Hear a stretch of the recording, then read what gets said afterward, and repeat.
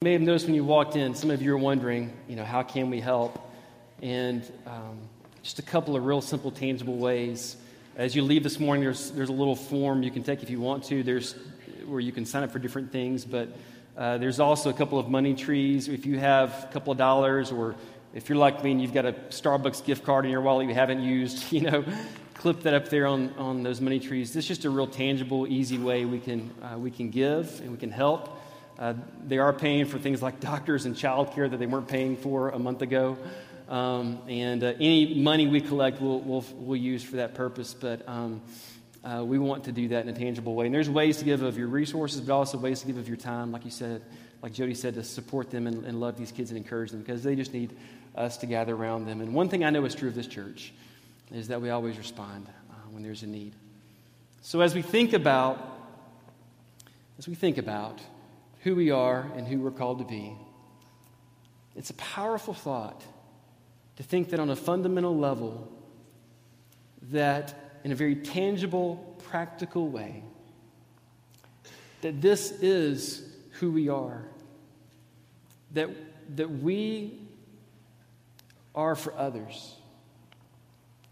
The church, when it first began, there was an otherness about the church, and I think it's because the first church took its cues from Jesus. These were men and women who were first-time believers in Jesus. Men and women who, for the first time, they've been praying for centuries for Jesus, for a Messiah to come, and then he came, and he lived, and he died, and he rose again, and they saw him.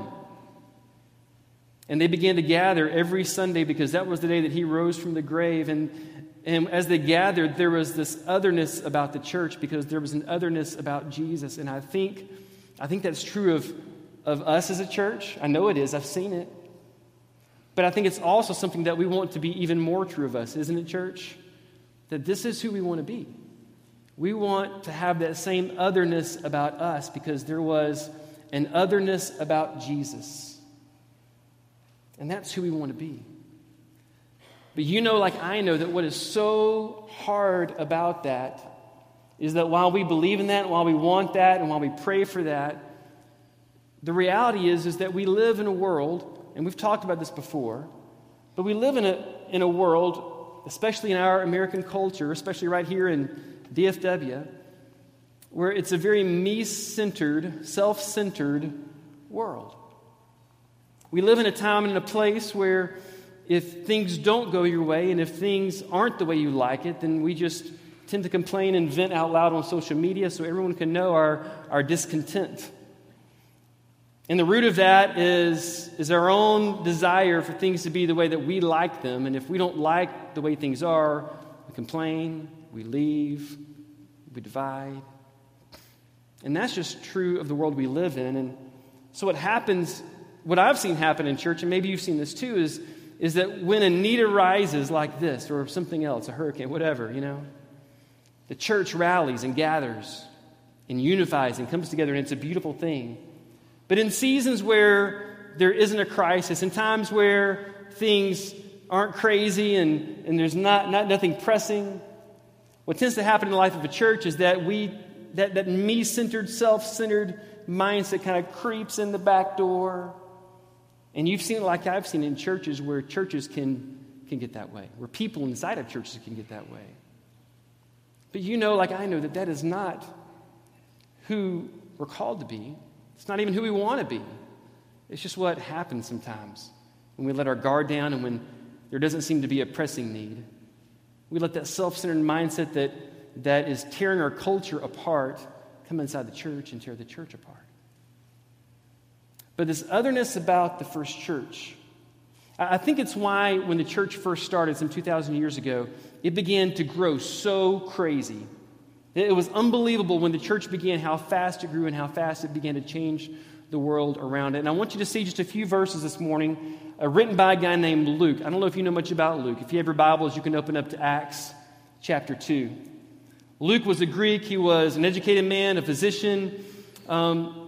And he wanted to write a story, a letter about the life and ministry of Jesus. And so what Luke did is he decided to go around and find as many eyewitnesses as he could of the life and ministry of Jesus, and even talk to people like Mary to find out what she knew about Jesus. And he wrote this letter that was all about the life and ministry of Jesus, but he didn't stop there, because the crazy thing is when Jesus died, was buried, rose again, and then ascended to heaven, the movement that he started didn't end.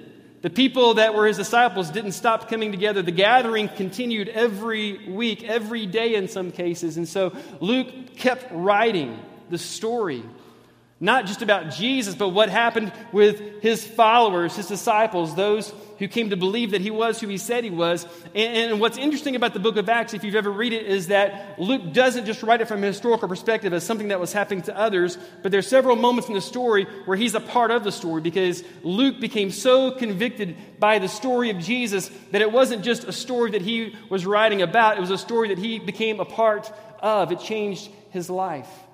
And when the first church started in Jerusalem, I want you to just listen to these 6 verses that were written about this first church, and listen to the way Luke talks about the church.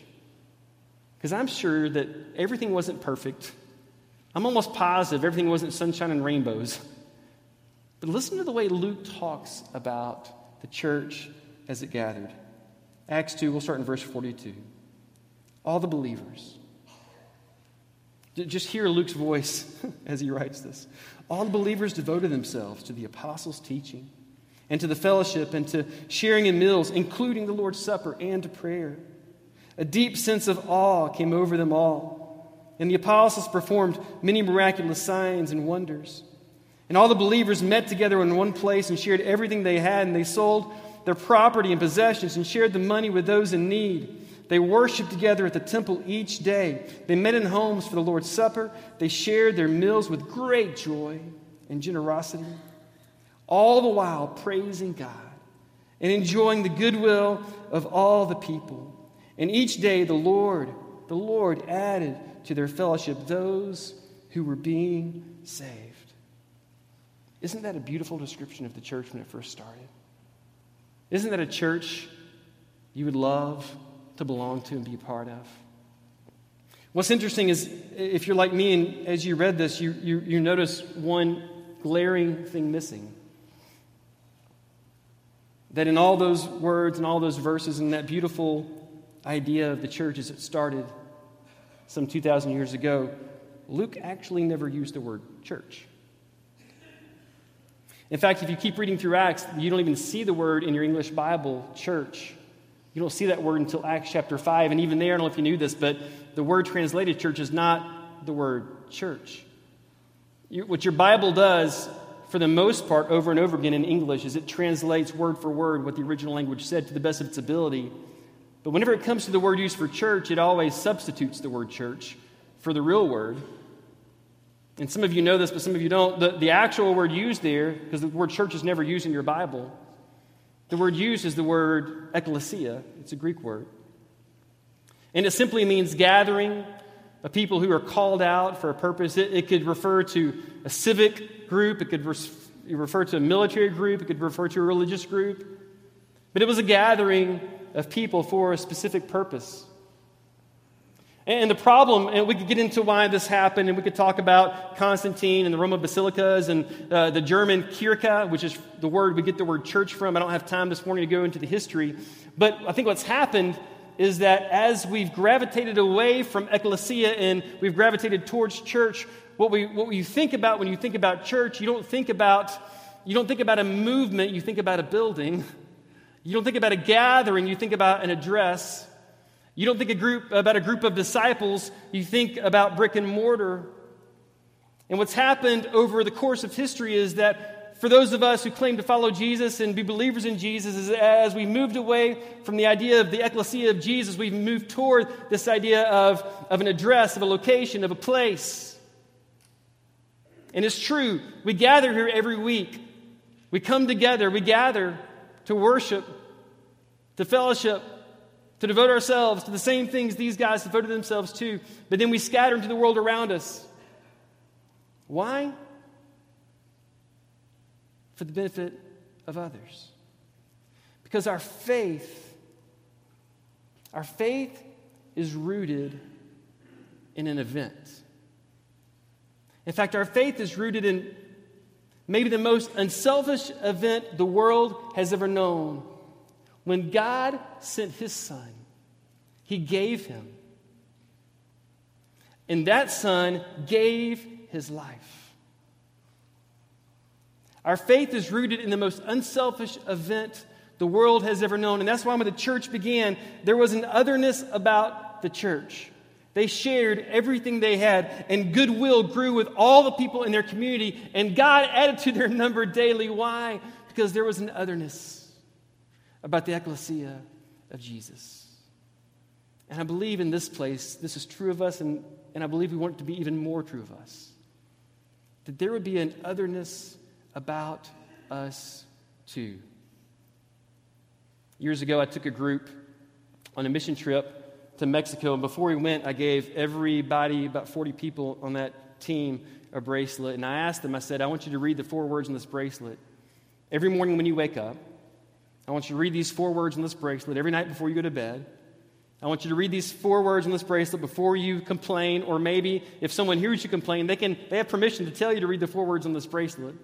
I want you to read the 4 words on this bracelet every afternoon when you're hot and you're tired and you don't want to do anything. I want you to read these 4 words, and the 4 words were these 4 words. It's not about me. It's not about me.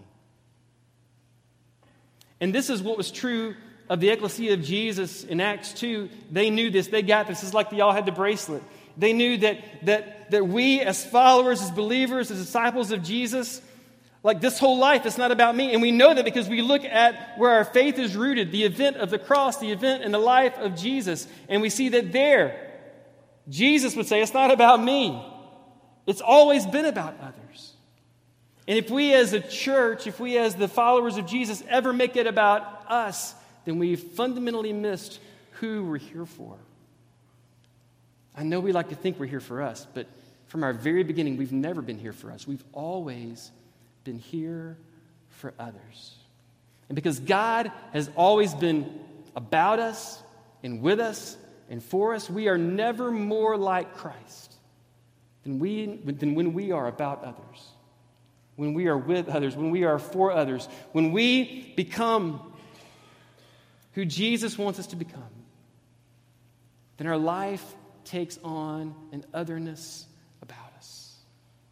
And when people see that kind of unselfish life, when people see a community of believers who are living their life in the aftermath of the cross, who are living their life in the aftermath of an event that was all for others, who are living their life with that same unselfish approach that we are not here for us, we are here for others. This is us. This is who we want to be. We want to be a community of faith, a community of believers who are living in the aftermath of the cross, who are living a life that is always, first and foremost, for others. Church, if you would, let's stand together. If you're like me, you read those words in Acts 2, and you wonder, is it even possible? Is it even possible for us to live like that? I don't know. But what if it were? What if we too could devote ourselves to the teachings of Jesus, about Jesus? What if we too could gather each week to worship Jesus? What if we too could enjoy meals together and enjoy the Lord's Supper together and be devoted to prayer? What if we too, whenever there was a need, we gave generously, even if that meant selling something, to provide the funds necessary to help the one in need? What if we too were the kind of church where God was adding to our number daily those who were being saved? Because we weren't a church, we were a movement. Because we weren't a location or an address, but we were a people who gather here, but then scatter. This is us. Real people, real problems, believing in a real God, but devoted to serving others the way Christ has served us. May this be who we are. May we be a people of cross-shaped love. May we be a people of selfless love. May we be a people who join Jesus in his mission to love and to reach others with the message of God's great love. This message to save. Let's sing.